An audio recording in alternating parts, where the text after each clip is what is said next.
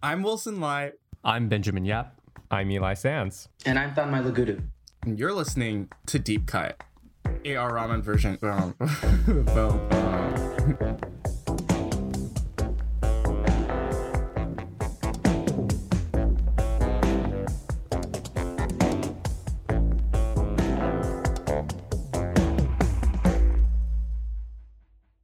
On Deep Cut, we compare a director's most popular film with a personal favorite chosen by one of us. We also discuss the director's life and career to bring in context that helps us view their movies as they may want us to.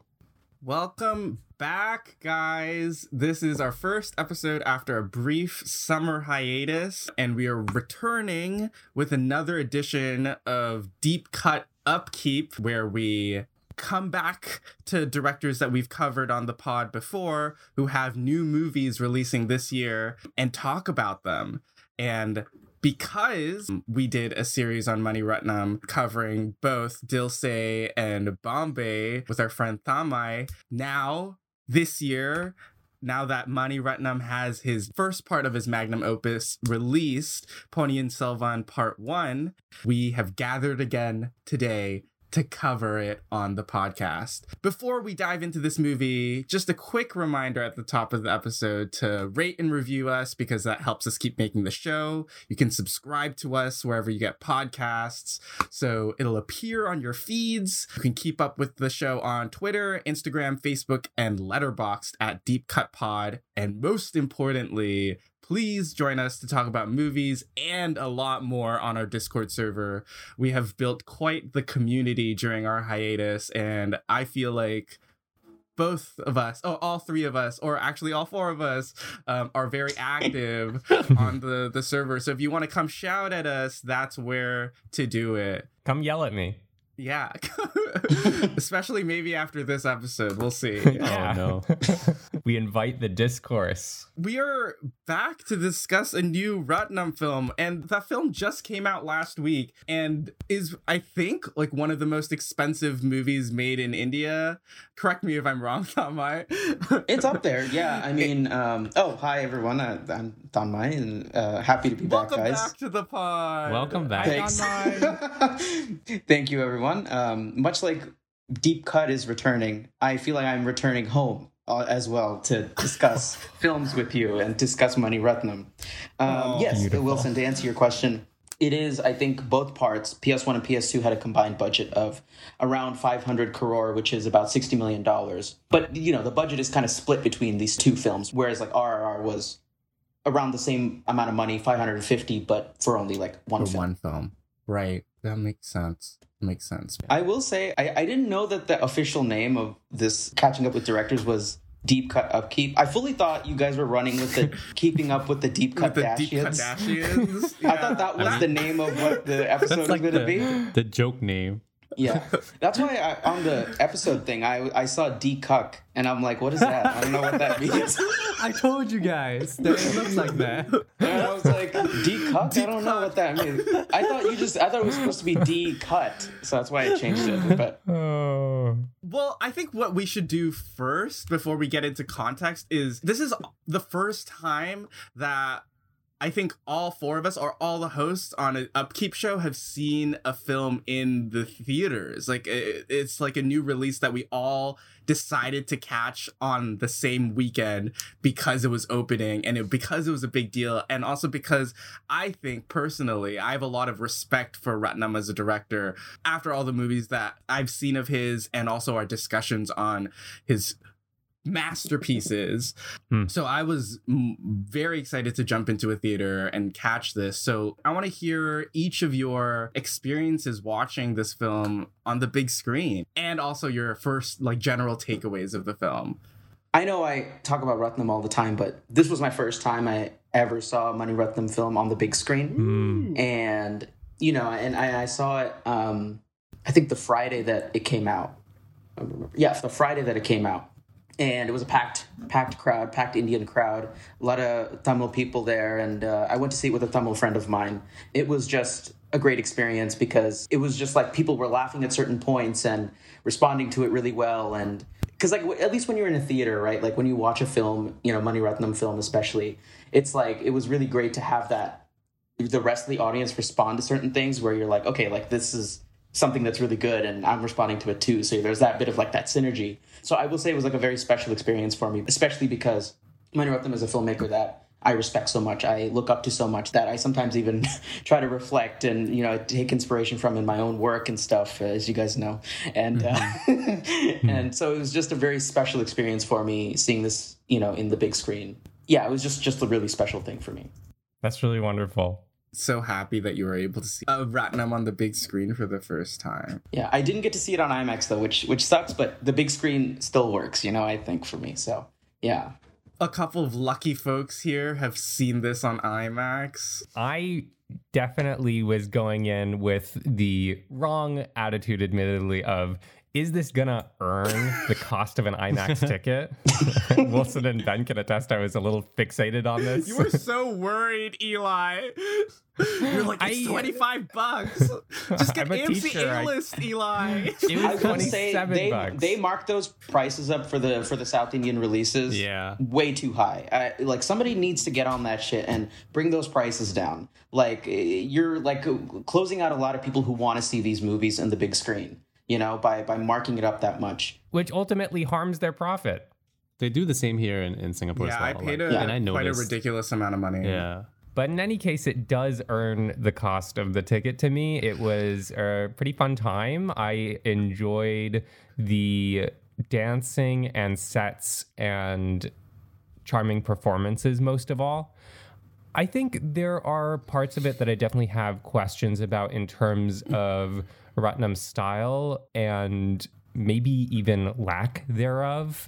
Thamai and I were messaging a bit about this and how Ratnam's style has maybe evolved and become a little bit more muted over time, which is, to me, a little bit more anonymous and maybe even, dare I say it, a little bit like Marvel-y in terms of its broadness.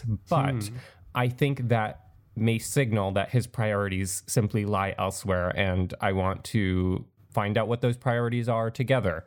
It's not as confusing as I had heard it would be going in.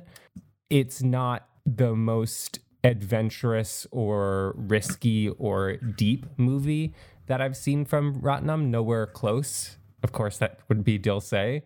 And ultimately, I think it was fine. I don't say that to be dismissive, but this is a different Ratnam, I would say, from the one that we've talked about before. I had a really great theater experience watching this movie. I saw this in a packed Indian crowd. I got in this really secret WhatsApp group where I think like members of the South Asian community are a part of this WhatsApp group in Hong Kong, and they like booked out the theater and me. So I was like in this like 400 seat theater and like with all these families, everyone knowing each other. I'm just sitting there, and the guy next to me, he's like, "You know what you're seeing, right?" And I'm like, yeah. I'm a big Mani Ratnam fan.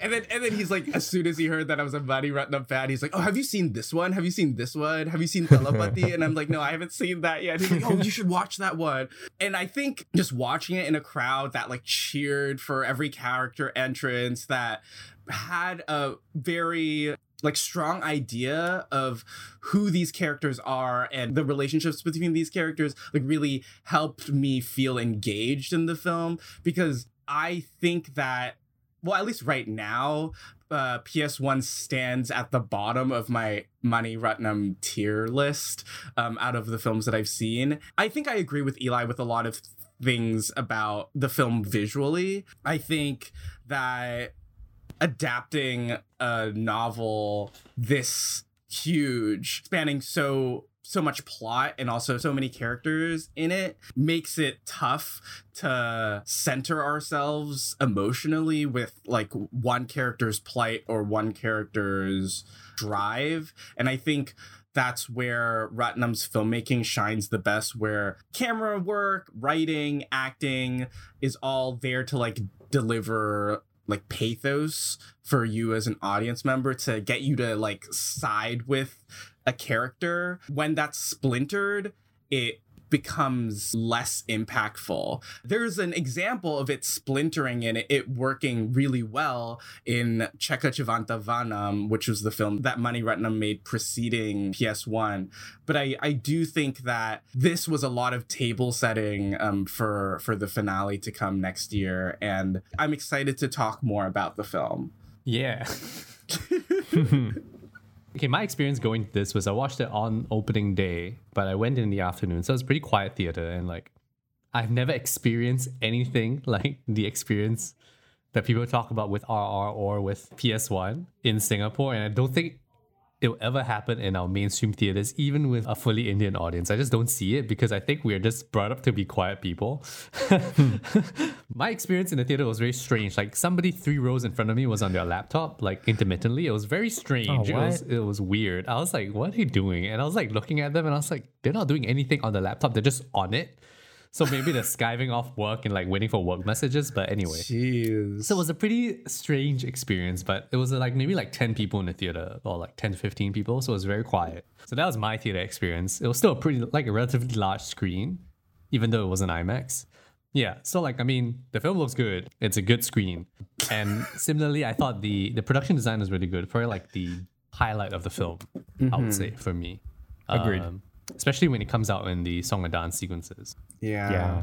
I think my main gripe with the film is similar to both of you, Eli and Wilson. And I think the only reason my numbers go lower is because I think for the film that it is, and I think the intention is to make a pretty straightforward action epic, that narrative clarity and emotional clarity are like the most important things for the kind of story that he's making. Like, I have qualms with the way that some of the action is directed or like used in the film, but even that is not important to me because what's more important is like, do I know what's going on and I know who I need to be rooting for? Or like, do I have somebody I want to root for? So I think those things are like quite lacking in this film because of the fact that I think the story of Ponniyin Selvan cannot be contained in 2 films if you want to tell it fully. And it feels like Ratnam is trying to tell it quite fully. And when he tried to cram all that into 2 films, the first film became that table setting film that had to like do so much exposition so that he could get to all the climactic stuff that's going to probably come up in the second film. And I think this part really suffers for it because there's just so many things he needs to tell you. Especially if you're somebody who has like zero context of the story, which is like me. Right after I watched it, I was pretty confused about the relationships and what was going on. Then I watched like a 40-minute summary of Ponniyin Selvan. So now I know the entire story, or like most of the beats, including stuff that's gonna probably come out in PS2, which was helpful, like to like understand what I was looking at. But it was like very strange because to understand it after the fact is like it doesn't improve the immediate visceral experience of watching it. But do you think you would enjoy it more on a rewatch now that you know? Good I question. don't know. It's hard more? to say. Yeah, because like the reason I didn't watch the summary before going in is because I was hoping that it would use the surprises in its plot as part of the filmic narrative so that it'll have that impact.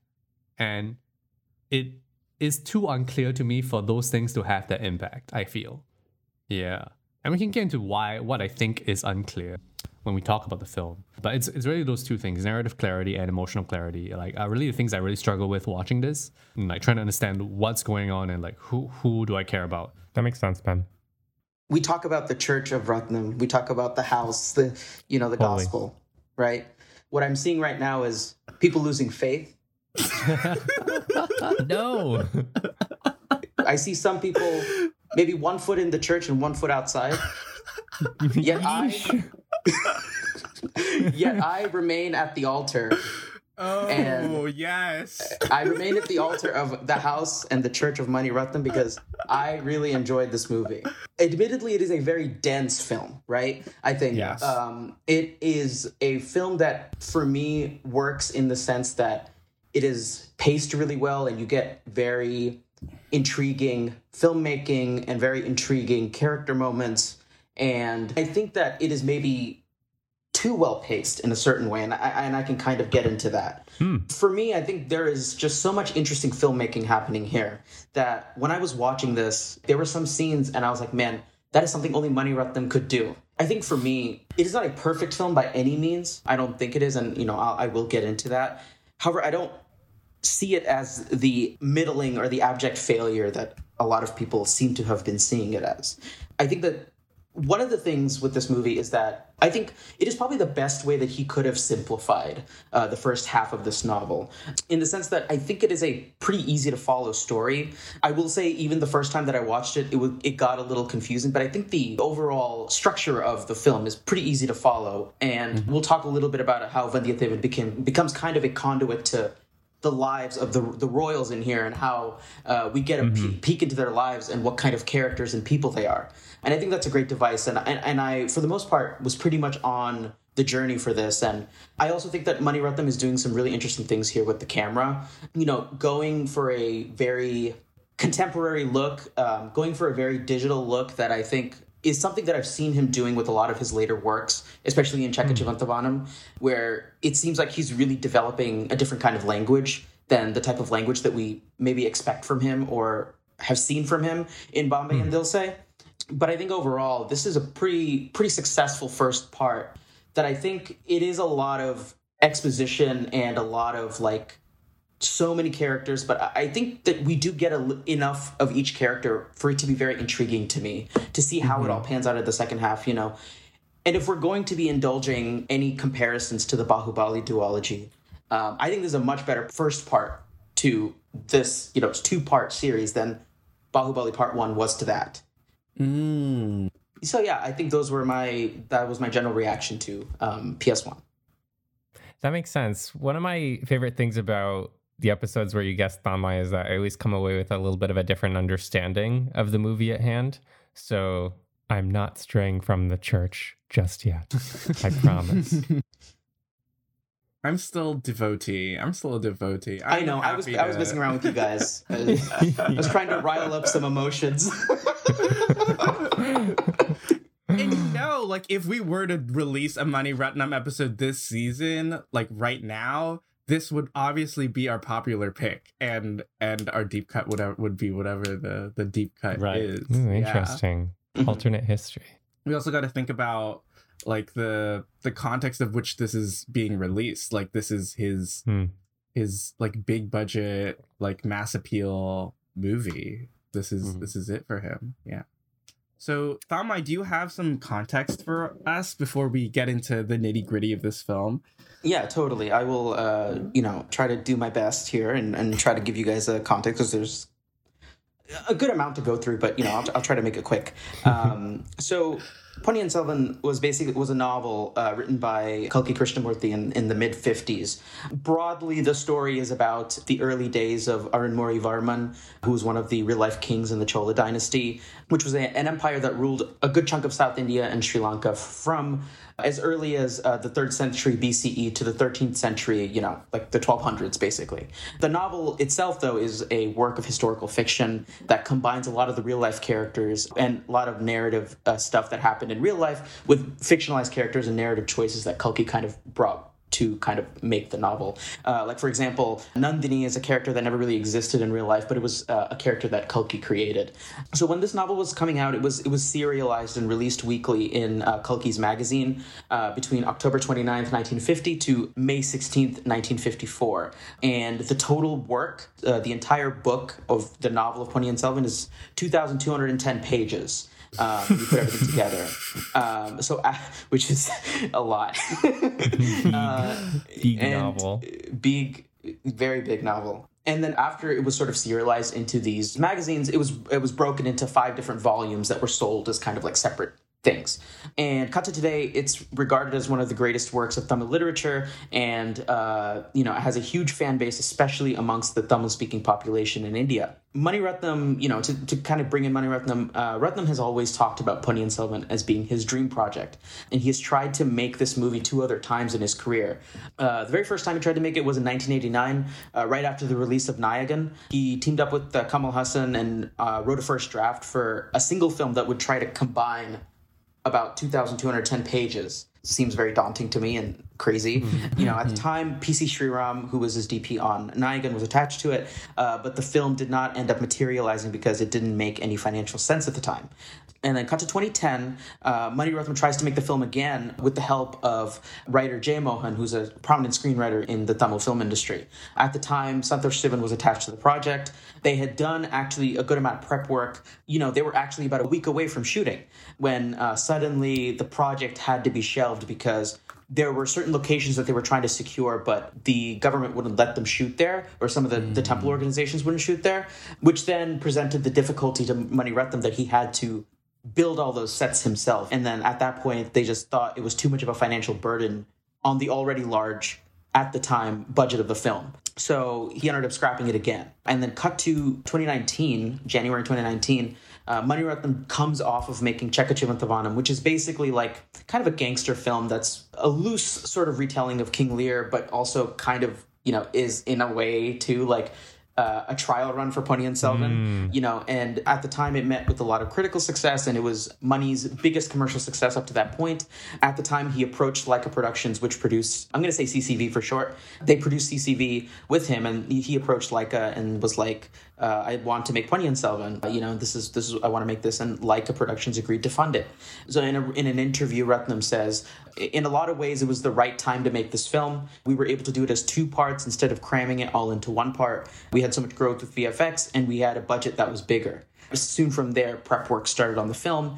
In September 2019, Mani Ratnam said he would be working with veteran lyricist Vairamuthu, who's like a very popular song lyricist in Tamil Nadu for the Tamil film industry. Him and Rahman and Ratnam have been working together since Aroja, but this caused a lot of controversy online and in the media because there were multiple sexual misconduct and harassment allegations against Vairamuthu at the time. Ratnam, upon listening to this stuff, subsequently dropped Vairamuthu from the project entirely, which is great. Thank you, King, for doing the bare minimum. I think a lot of other people need to follow in your footsteps in that. Cut to December of 2019, principal photography began on the film. Ratnam decided to shoot both PS1 and PS2 back-to-back over the course of 150 shooting days, which is pretty quick. I don't know. I think when I saw that number, worst time to make a big budget epic, the end of 2019. Seriously, and to make what is probably, I imagine, is going to be like a 6-hour, film over the course of 150 days. That feels pretty small. So I think he came in with a lot of planning and everything, and it seems like he knew what he was doing when he went in. And of course with the COVID-19 pandemic, there were a lot of delays. Like I mentioned earlier, both parts were made at a combined budget of about 500 crore, which is about $60 million. For reference, RRR was made at about 550 crore, which is about $67 million. And then for further reference, David O. Russell's Amsterdam was made for $80 million. So take with that information what you will. Speaks for itself. I love how you were able to just fit that in, Thamai. the little Amsterdam jab. I will take any opportunity to take a slam at DOR because I think he's horrible. But let's keep going. What an ass wipe, yeah. Yeah. The film released on September 30th, 2022, to a lot of critical praise. I think people across the board seem to be really liking it. To date, today is October 8th. A little more than a week, the movie has made about 345 crore, which is about $43 million, which is a crazy number, which is, insane number, and continues to be an absolute box office juggernaut. And not to mention, this is Mani Ratnam's biggest commercial success to date after a week, compared to, his other films. Deserved. Absolutely that deserved. Video of him smiling and celebrating with his cast and crew is so sweet and satisfying to see. He's like a teddy bear. He's so cute. Yeah, no, it was really happy to see him like that because I've always found him as a filmmaker who, as idiosyncratic as he is and as kind of out there as he sometimes gets, he's always kind of wanted audience acceptance at some level, I think. And it's great to see the audience really embrace this film and give it these big box office numbers. And I think give it to a film that I think that is like more interesting than a lot of other films out there. And that's just great to see personally for me. And then last bit of context, according to Mani Ratnam, PS2 is currently in post-production and is slated to release next year. So we will see when that comes out. I heard some stuff saying that it was supposed to come out in the summer of next year, but Nothing's confirmed, so they could be pushing it to a little bit later. But he said 2020. We know it's 2023 based on what they said at the end of the movie. So Yeah. You know, we've spoken about the pitfalls of comparing works of Indian cinema to American Hollywood cinema, but purely on the business side, the story of this movie does remind me a little bit of what has happened with Dune, wherein it's a totemic text from the 50s that spawned and inspired a lot of other works that have come to fruition and success in movies since then. And then it becomes a director's passion project, many attempts to make it that don't work. And Villeneuve's proof of concept would be probably Blade Runner 2049, right? / Arrival, in the way that Ratnam's proof of capability would have been Cheka Chivanta Vanam. And then they come out and they're smash successes and kind of guarantee the success of the subsequent part, both of which have yet to come out.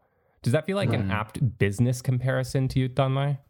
I would say so, definitely. And I think maybe there is, maybe for some of you, a bit of a comparison in terms of how Dune also feels like a director on autopilot. I don't think that that's the case for Ponniyin Selvan, but maybe you guys might say that as an extension of that comparison. But in terms of the business, I think that makes a lot of sense. It really does feel like someone's passion project. And yeah, I think that's pretty much a direct corollary. I know I was joking with you guys earlier about it being Mani Ratnam's Dune, but it kind of did become Mani Ratnam's Dune, so.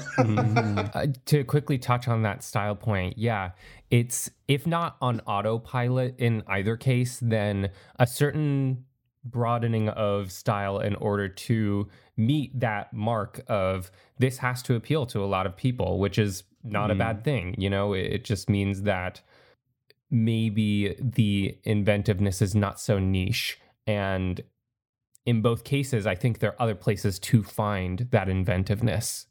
Yes. And I also think Ratnam is sort of like having to abide by the rules of historical epics. I think in a way, when two characters like talk to each other, or like a character goes to meet an emperor, like the scene where Vandiyathevan goes and meets the emperor and tries to tell him that something's up with his lineage. And like, I feel like the staging has to be a certain way, right? When you're meeting with someone royal. And I feel like it's not quite a situation where Ratnam can like really play around with, oh, how do I show this character's relationship to this character in a really interesting way through my blocking and staging of the camera and the characters here. And like having to deal with a lot of extras or like a lot of different characters, it sort of feels like maybe it was like overwhelming, or maybe without Santosh Sivan, there's no one there for him to like bounce these ideas off of. But I do feel like there was a big difference after watching Cheka Chivanta Vanam that same day and then going into PS1. I feel like there was some of that like secret sauce that was lost that Ratnam does so well with his staging and his blocking. That's a great point, Wilson. And to use your point to back up my point, that scene which you mentioned when Vandiyathevan goes to see the emperor and speak to him, the power relationships are not necessarily communicated through movement and blocking of the camera, but I'd say through body posture and through performance. We haven't seen Vandiyathevan so locked in and restrained up to that point, I would say, where he's more charming in other scenes. So the change in performance communicates that mood. And also, Ratnam has this great camera move that slowly reveals the emperor and where he's sitting and what his face looks like, which creates a sort of prestige or esteem around him. And that's what I mean when I say that there are other ways in which Ratnam is communicating those ideas, or perhaps finding the ways to express himself or experiment a little bit here and there. Though on the whole, I do agree that he is in less overt a mode of experimentation. Yeah, and when we turn to sort of adaptations of epics or literary works, right, we can even look to Ratnam's past and look at a film, something like Ravanan, where it is a total transformation of the source material, right? Right. However, with that, why Ruthnam kind of needed to do that was because he had a very limited budget. He couldn't make the Ramayana, you know what I mean? Yeah. But here he's making Ponniyin Selvan, right? But with the money, I think that with that comes and also I think maybe Ruthnam's relationship to the novel, maybe with the Ramayana, he felt like there is an interesting inversion with that he wanted to play with. But I think with Kalki's novel, he is so attached to it and he wants to respect it. And with the budget that I think that, he has kind of stuck to a very reverential way of adapting the source material rather than any kind of transformative way. That's not to say that I don't think he really excels with a lot of the visual stuff that he's able to come up with Ravi Varman here, who's the cinematographer.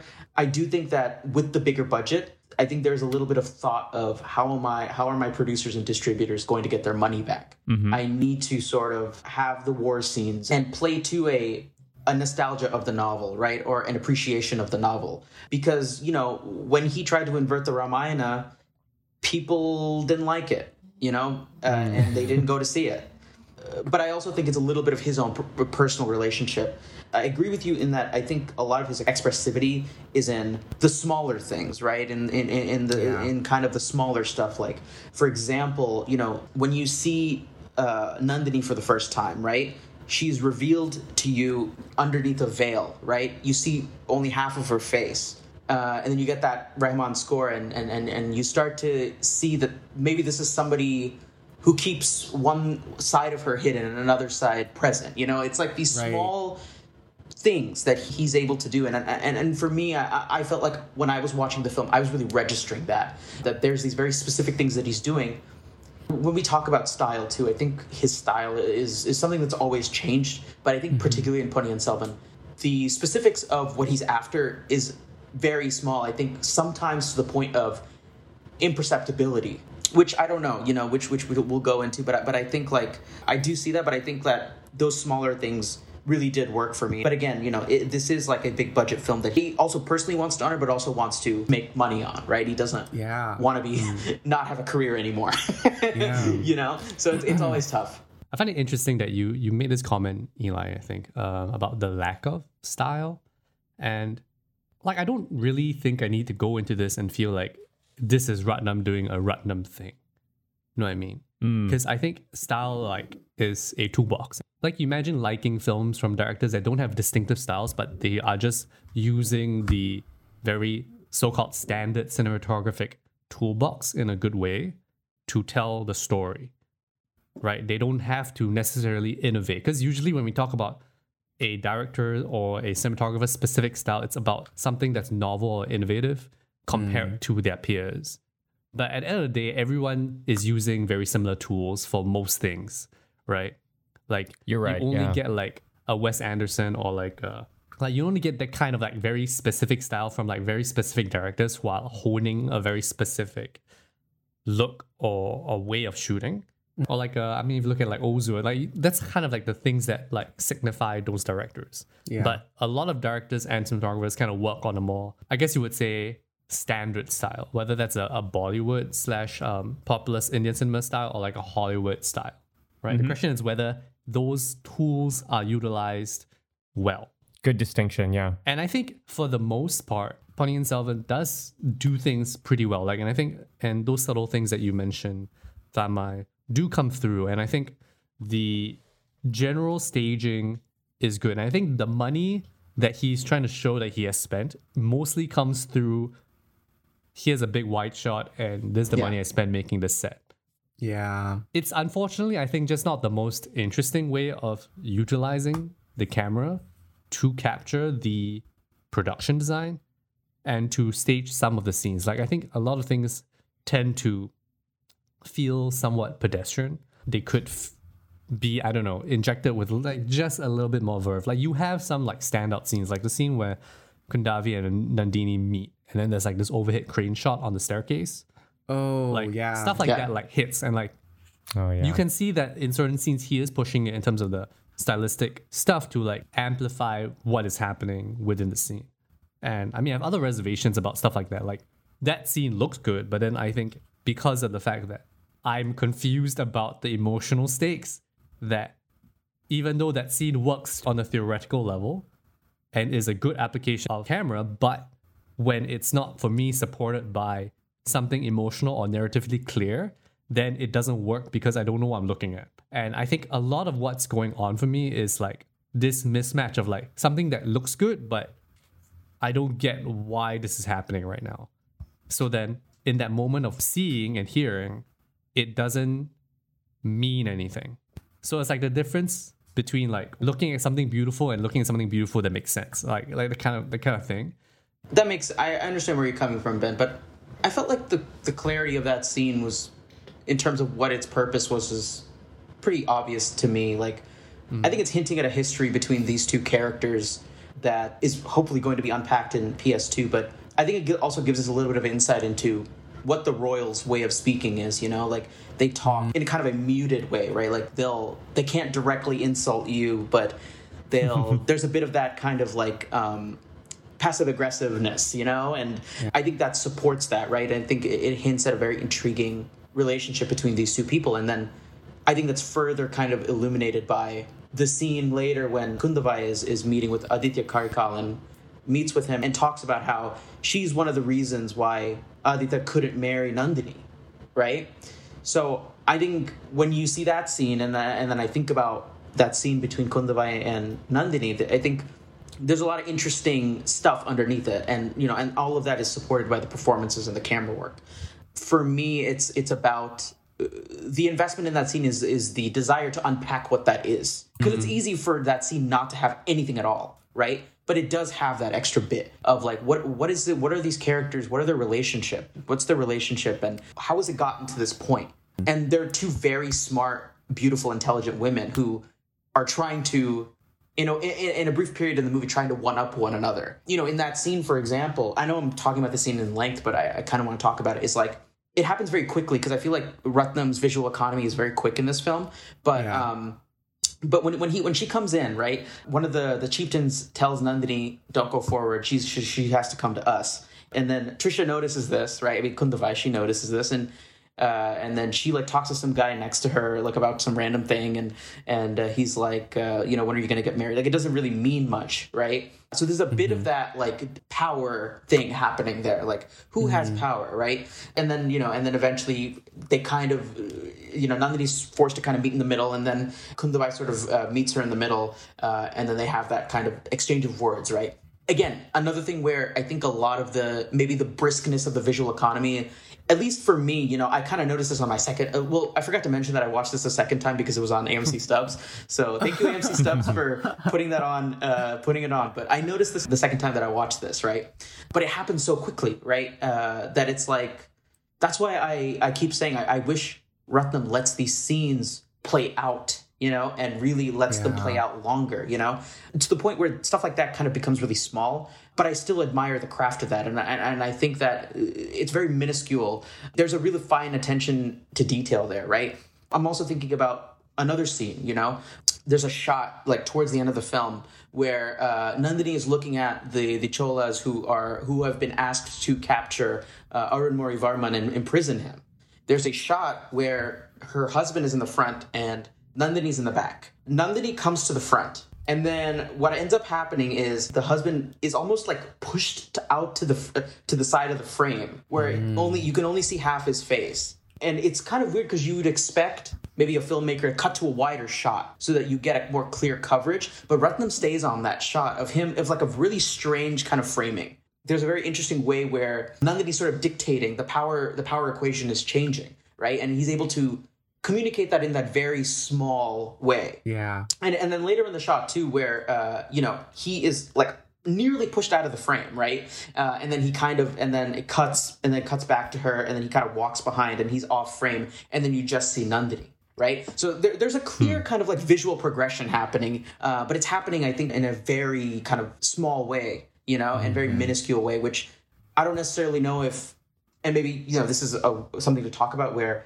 if that is a progression of style or if that is a innovation within a certain thing that Mani Ratnam needs to do and complete given the budget of this film, you know? Right. Yeah, because I'm like, we're all talking about this, and I'm thinking about what Rutnam's gonna do next after the PS1 and PS2, after like conquering his dream project. Like, what type of filmmaking will he go into after this? Also, you talking about you rewatching this, Thamai, has made me think that I also would benefit from a rewatch of this film, because I just feel like for me, a lot of the second half, where you get into the what I assume is the second volume, which was not familiar with. I only like prepped like probably half of the first volume listening to the audiobook. Thank you, Thamai, for sending the link to the audiobook.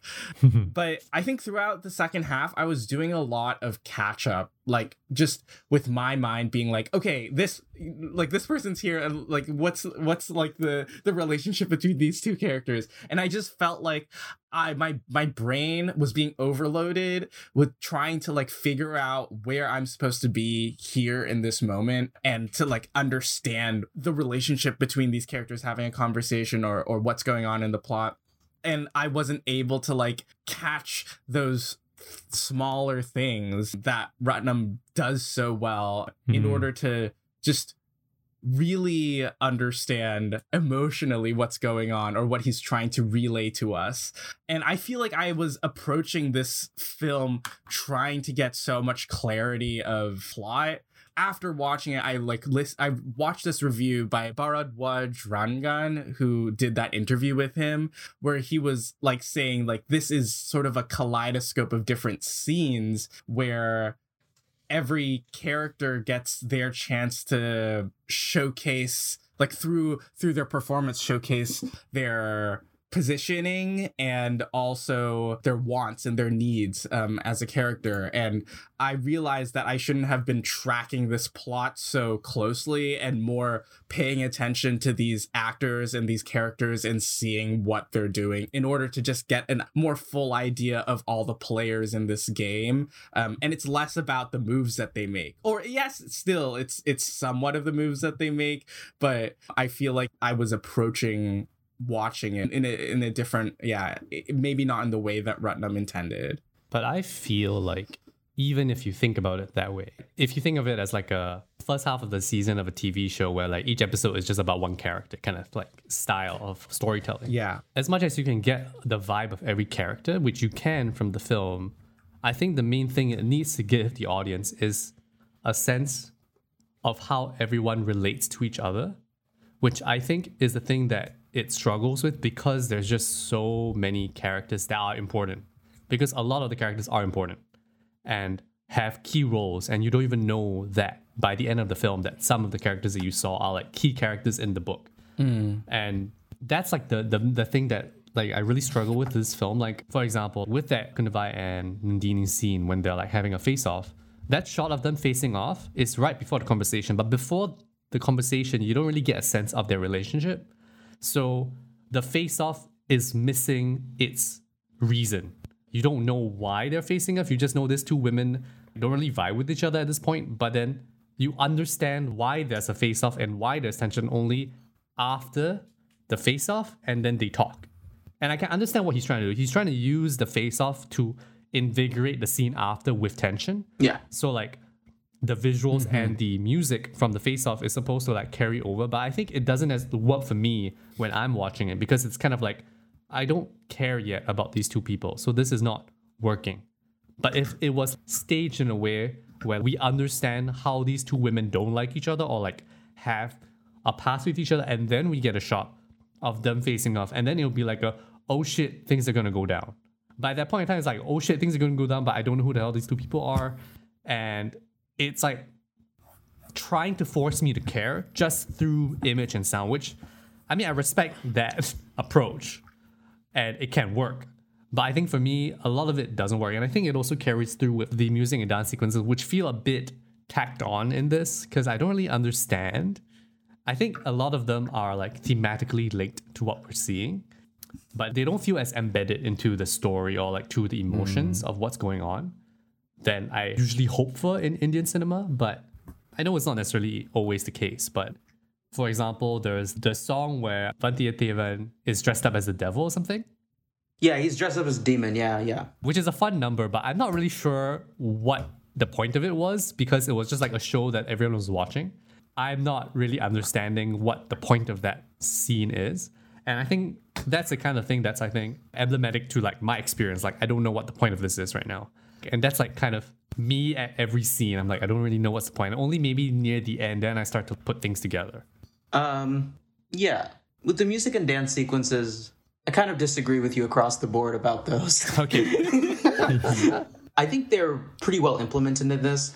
I think they help immerse you into the world that you're going into, I think. I also don't want to be the guy that's like, it was in the book, but but the spectacle that Vandiyathevan watches in the palace towards the beginning of the film, that's in the book. Like, Kalki writes about that. And, when that song that plays when he's taken by the boatwoman to Lanka, Kalki describes the song, right? And I think like Rahman uses those cues from the novel to create these songs. However, I do think that they give you insight into the world that you're entering into, because when you set up a period epic, right, there has to be a way for you to enter it and feel immersed in what you're watching, right? And I think for Ratnam to kind of immerse you and kind of communicate this world of the Cholas to you, I think song and dance is a great way to do that, and using the music is a great way to do that. For example, I think the Devaralanatam song, which is the spectacle that Vandiyathevan watches, is a really remarkable way to create a sense that something is wrong, right? Like something is going to happen to the Cholas. And when I was watching that, I felt a sense of dread almost, because, we hear about the comet in the sky, right? We hear about the comet that tells us that royal blood is going to be spilled. And I think the songs are like that, especially that song is kind of an emphasis on that, right? It kind of points it, and it's like for me, when I was watching it, it was like, it's a great song and great picturization, but I think it's, we're getting into the world, but we're also kind of aware that something's going to happen and creating a kind of an unsettling nature, right? It kind of builds that in us a little bit. At least that's what, when I was watching, that's what I felt. And I almost think Ratnam does a really great job of actually implementing the songs without destroying the narrative flow of the film. Yeah, I agree with that. I think he does a really great job. Like, for example, even with that same sequence, like, it's not like when Vandiyathevan goes into the palace and the song starts. The song's already started, right? The performance is already started, right? So, and then Vandiyathevan's trying to get into the palace, and then he gets in, and then the song's almost done by the time he gets in, right? And then it kind of intercuts between the two. So I think Ratnam does a really interesting, does a great job of kind of not just like keeping the pace of the film brisk, but I think also like he's a director that's like kind of known for his song picturizations and like kind of letting the song play out. But then he kind of breaks that, right, a little bit here, right? And he does that a lot in Chekajivantavanam too, where there's pretty much no musical numbers at all, right? Yeah. I think this is an interesting way where I think he's aware of maybe what the audience expects from him, and he wants to do something different.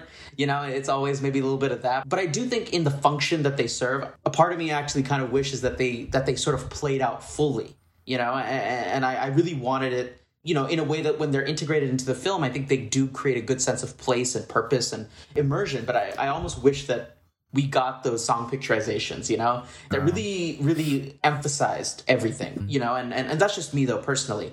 But I do think their place in the film, for a lot of the song sequences, I think it's pretty clear to me personally. You were talking about how there were no song and dance sequences in Chekajivantavanam, which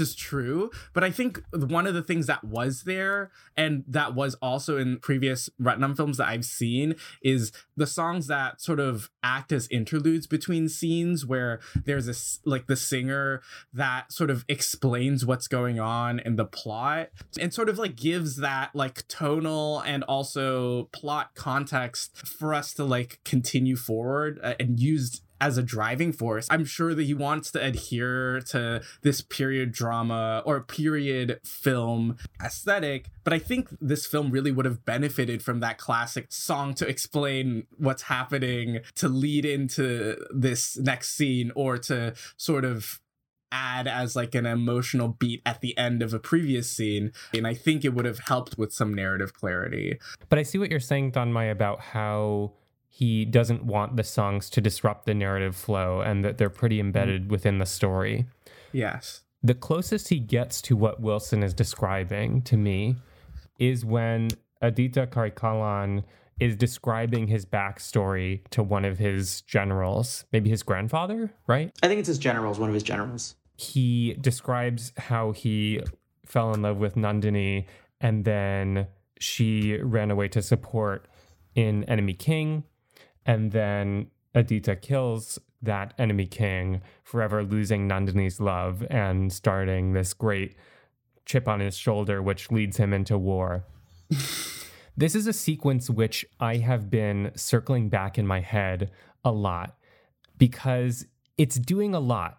And I think on its surface, it is very plainly telling you, this is my character, these are my emotions, this is where my backstory comes from. And I think at first, in my brainwashed, Americanized head, I thought, this is telling me, this isn't showing me, this is very on the nose. But as I've sat with it a little bit more, I think that this is a pretty layered scene, and it is doing some of this character explanation and plot explanation that, Ben, you're saying you find lacking in some of the other characters. So I'd say that I connected to characters the most either when they were ciphers and there's a nice game of whether or not we're supposed to be with them or against them, as in the case of Nandini, really wonderfully portrayed by Aishwarya Rai Bachchan, who was one of the first Indian popular cinema actresses I recognized. The first movie of hers I saw being Devdas years and years ago. Yeah, it's a great movie. And her game is wonderful because she holds her cards very close to the chest. And Ratnam is supporting her with the camera. As Tanmay noted, she is appearing for the first time shrouded with half her face. Or when we're supposed to understand the character fully and their backstory is detailed, in the case of Aditya Karikalan. So the characters who are in the midground, such as Princess Kundavai, who we recognize as good immediately and is totally good, and we're not supposed to question that or have conflict. I feel Ratnam telegraphing that information to me, but because I don't have as much information on her backstory or the values that she holds and cares about, I don't feel as strong a connection or intrigue about what I'm supposed to think about her. That's the case where I'm being told a little bit too much and I want more backstory. I would extend that same opinion to Vandiyathevan as well. But I feel like Vandiyathevan acts as sort of a vessel for us as the audience. And rather than have his own cards in the game, he's just our surrogate. Yeah, Perhaps. he feels kind of like a charming everyman character that you would kind of get in like those 50s and 60s swashbucklers where, you know, like it feels like maybe he, I don't know, doesn't have the biggest internal life, but you know, I think he's a great loves way women. Yeah, that's true. He does love women. That's his internal life. But I think he's a great way to experience the world, and Karthi's just plays the character really well. Just with a lot of charm, a lot of like, Yes. I don't know, old-fashioned heroism and charm that we severely lack in Hollywood. Yep. And I just think it's like he's just a great person to kind of go on the journey with. But I definitely get what you're saying, Eli, about maybe if he was elaborated upon a little more. But I think that's sort of counteracted with the fact that he is a very relatable person who kind of takes us through everything. Yeah, I see what you're saying. I guess the point that I'm making more lands on the main cast of characters who are not our surrogate, where in the case of Aditya Karikalan, I ultimately come around on this scene that tells me a lot about him because it gives me so much more information and points to have an emotional connection with him. Whether or not that comes through in an expository song, as Wilson's saying, I do wish that there were more space for each character to kind of have that backstory rather than telling me this person is honorable and good. Even displaying it through a scene of an active choice, as in when Arumozi Varman chooses to turn down the throne that he's offered in a neighboring kingdom. That tells me a lot about him, and he is shown as honorable and charming and winsome, but because I don't know as much about the things that formed him in his youth, and because there's not as much inner conflict as have Aditya Karikalan or Nandini. I'm not as attached to those characters who don't have past conflict or story ghosts, as we might call them. Right. But that is also like a reflection of the original text. Like I feel like in the original text you're really like thrown into it, and your understanding of these characters is all based off of what you see them, like the actions that they do. So like refusing the throne is a big reflection of Ponniyin Selvan's character. Backstory isn't really like explained that thoroughly. I guess to put this even more succinctly, there are certain characters who seem to be without flaw, and that creates less intrigue for me.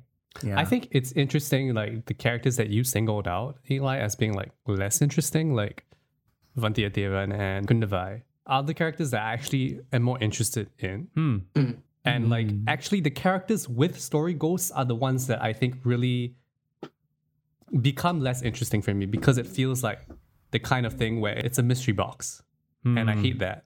And like I just don't like that kind of story where it's like oh, what's going on here? Like, what is her secret? And I don't like that, because it's kind of like oh, here's the gotcha at the end here. And I know actually like with the story of Ponniyin Selvan, there's actually apparently part of Kalki's storytelling is that he doesn't tell you the answer to the mystery box. So actually the mystery box is not important.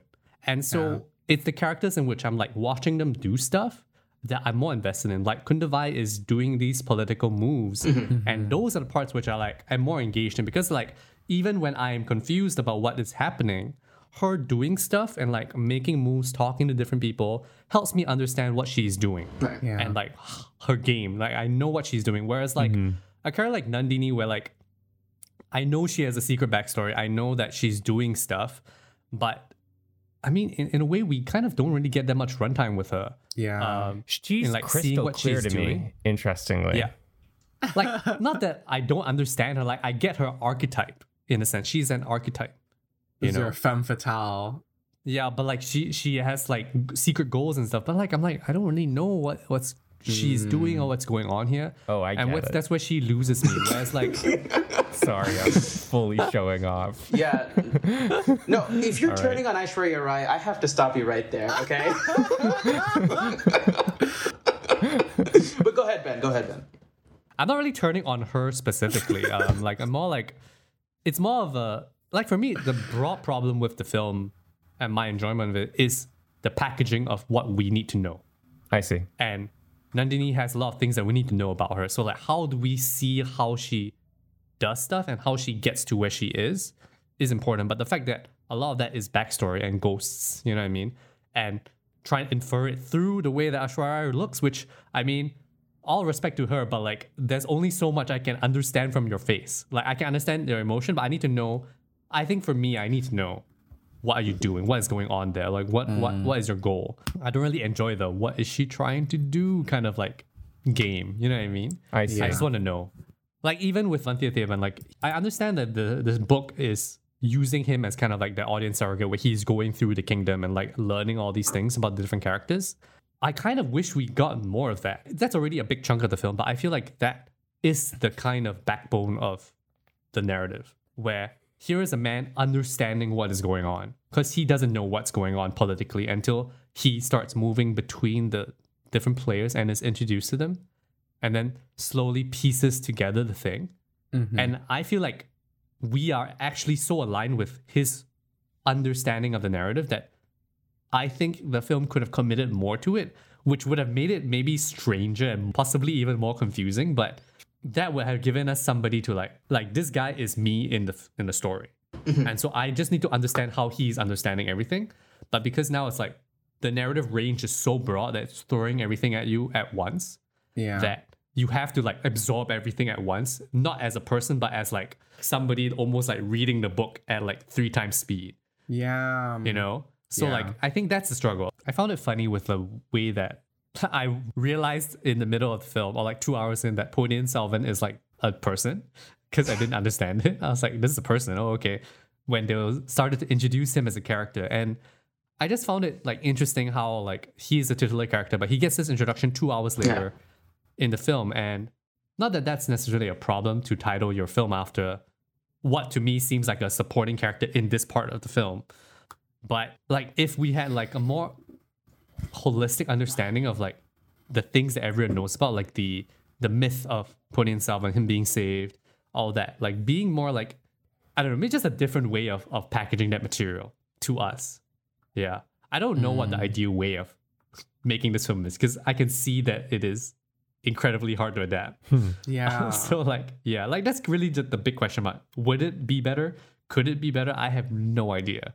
I'm thinking about format, right? Like, I feel like if this was a season of a TV show, like a if TV they, show, yeah, if they would split up the volumes of this book into a season, it could have, like, you could have given the characters room to breathe, at least in this first half, and really gotten us like invested and understanding of these characters a little bit more. Because what I love about this film is that everyone, even though you have weaker characterizations and stronger characterizations, however you want to see it, I feel like all the actors across the board are giving really good performances. Like, I don't think there's really a weak link there, which I'm really astounded by, because it's such it's a really massive cast, but everyone's pulling their weight, and I think everyone knows that this is it's a big deal. It's Pony and Selva, and like people know this story and know these characters. I just wish they were given more time to breathe.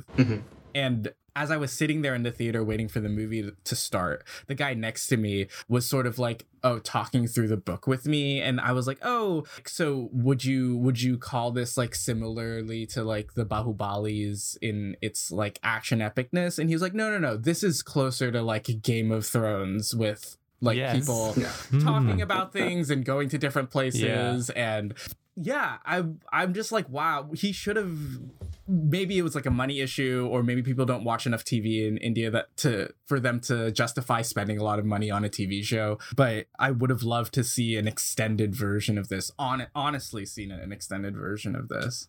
It feels like it could have had one more movie, but maybe it's a budget thing. You know what I mean? Like, or it feels two like more movies, one movie for each volume. That's five. That's five. Five movies.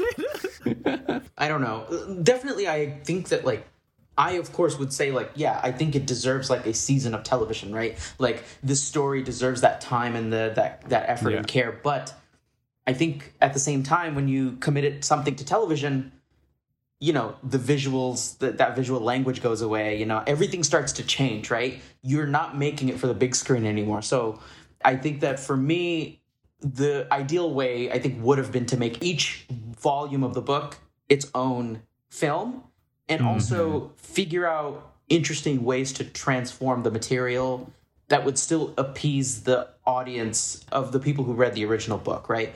I think that would, for me at least, I think that would have been the more ideal way, or just like an extra movie even, I don't know, you know, that. But I think there's a lot to talk about there. I mean, I also like kind of want to talk through what I think is like the best sequence in the film, which is what Eli talked about, which is that pre-interval stretch with Vikram, and which I think is, I watched that scene and I was like, I got goosebumps. I don't know about you guys, but I was like, seeing a filmmaking and a performance and just like something editing. I feel like I'm editing this, like, access to subjectivity that, you know, we don't get in the rest of the film. That to me, that part just explodes, right? You know, and I think a lot of like late Ratnam, I think, you know, and I'm kind of basing this a little bit off of in Chekkachivantavanam too. Chekkachivantavanam is a film that, for the most part, it doesn't really explode all the time. It's a film that it pretty much stays constant, and then it explodes suddenly, right? With emotion, right? And then it stays kind of at a graph, you know, and then it explodes again. And there's a similar kind of thing here happening with that scene, right? First of all, I fucking love Vikram. He is an amazing actor. Like, everyone needs to see his other films, because he is like one of the most underappreciated actors in India right now. And like, he can do so much with his face, so with his body language. And watching this, I was like, man, yeah, he's a fucking great actor. Like, why did I forget that? You know? And there's so much going on here, right? Like Eli said, there is this, like, it's literally a monologue. Like, he's telling you about his backstory, what he feels, right? And, like, what Nandini means to him.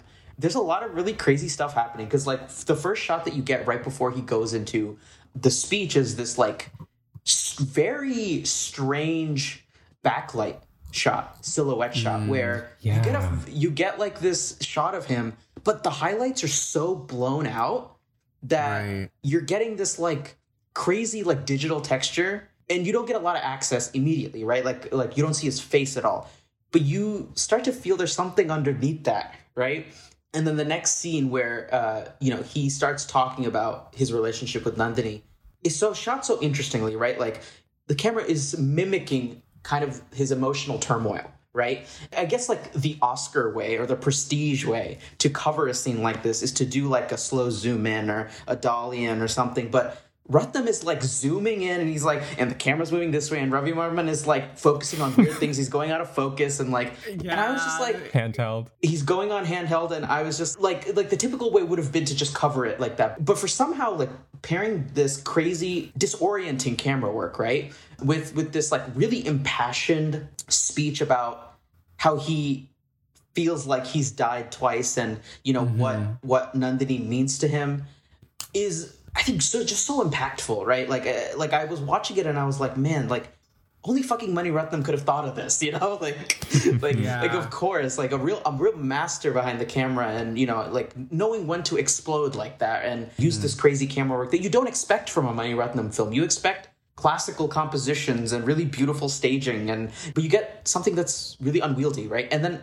on top of that, you know, like Eli mentioned, the editing, where the first thing you see is a door opening and closing, right? And that scene is sort of cut very interestingly when he's talking about the betrayal, right? The scene of betrayal that he felt, the time that he died twice. First thing you see is him opening the door, right?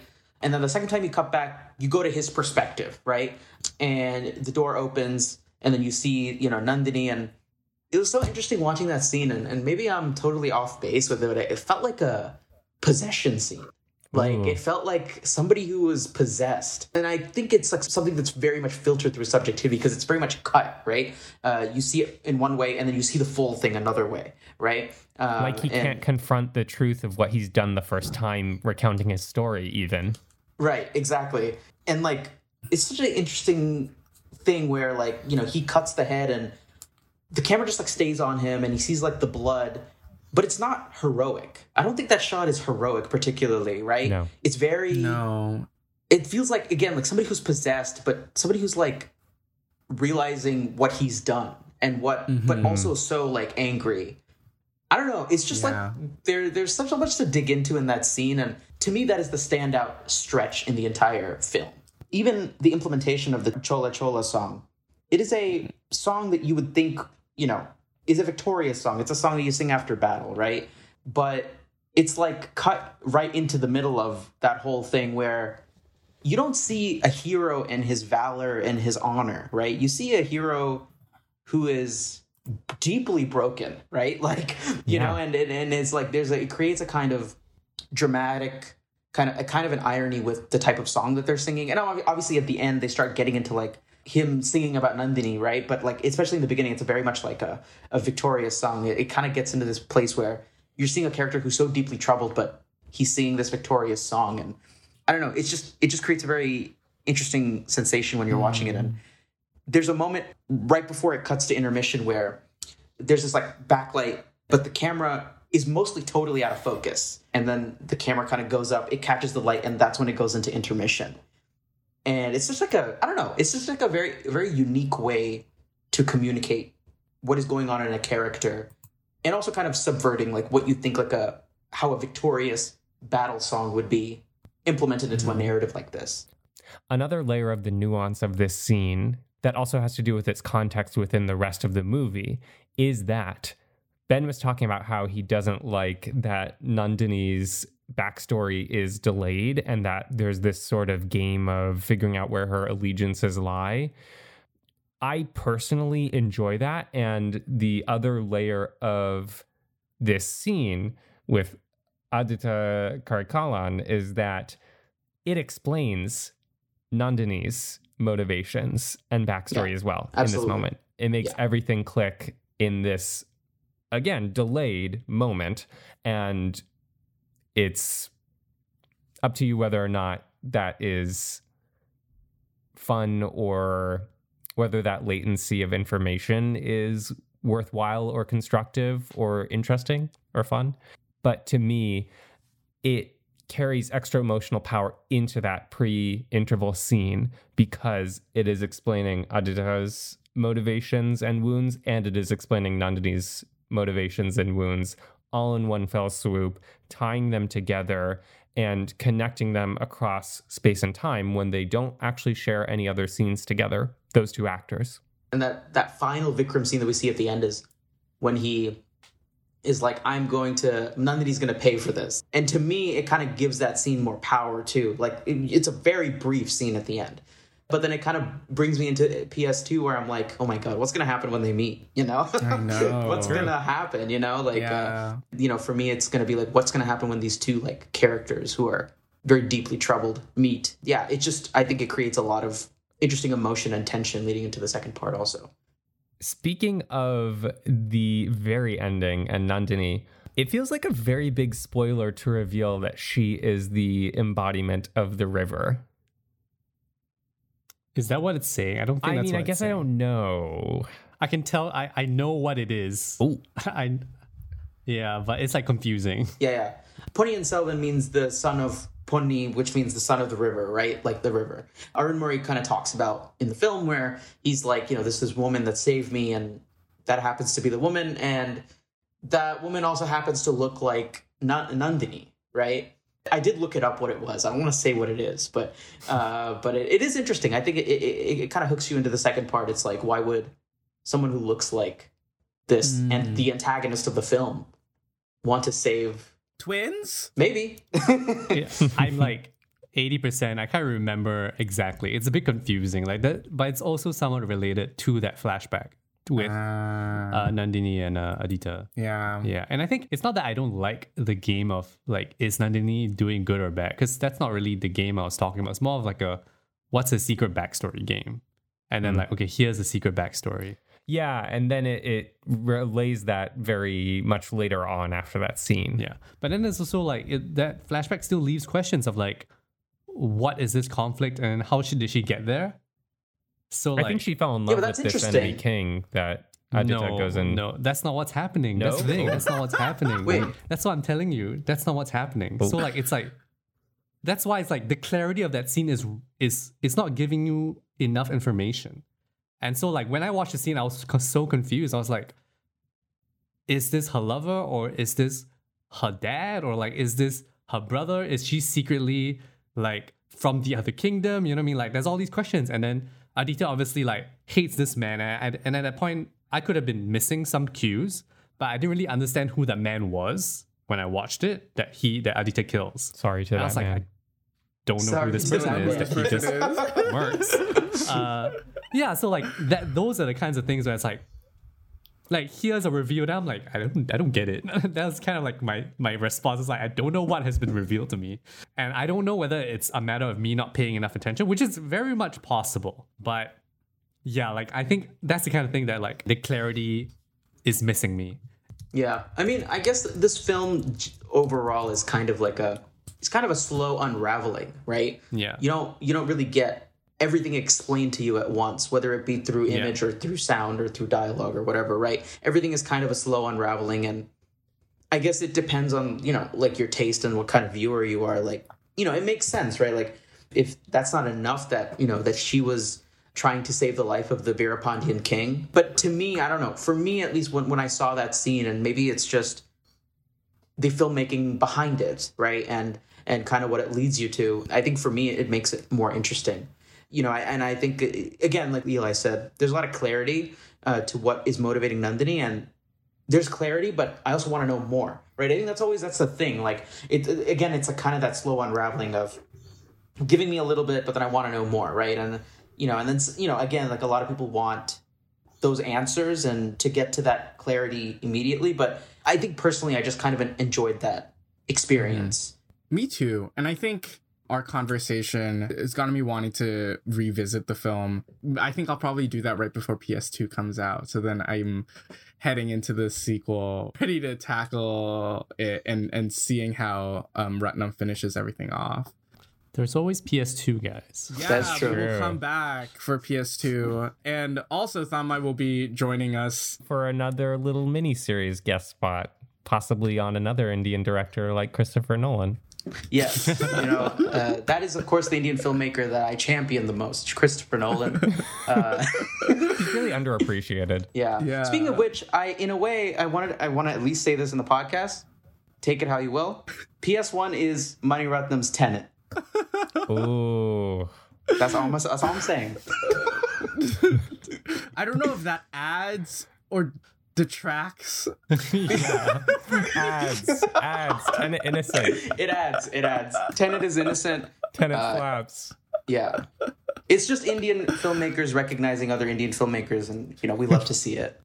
Thank you for listening to this episode of Deep Cut. Please rate and review because that helps us keep making the show.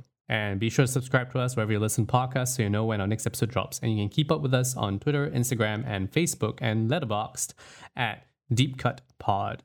And remember, you can always join us to talk about movies on our Discord server, to which you'll find a link in the description. And as always, thank you to Justina Yan for our beautiful artwork. I'm Wilson.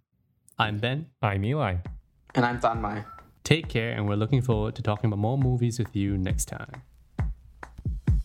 Yeah!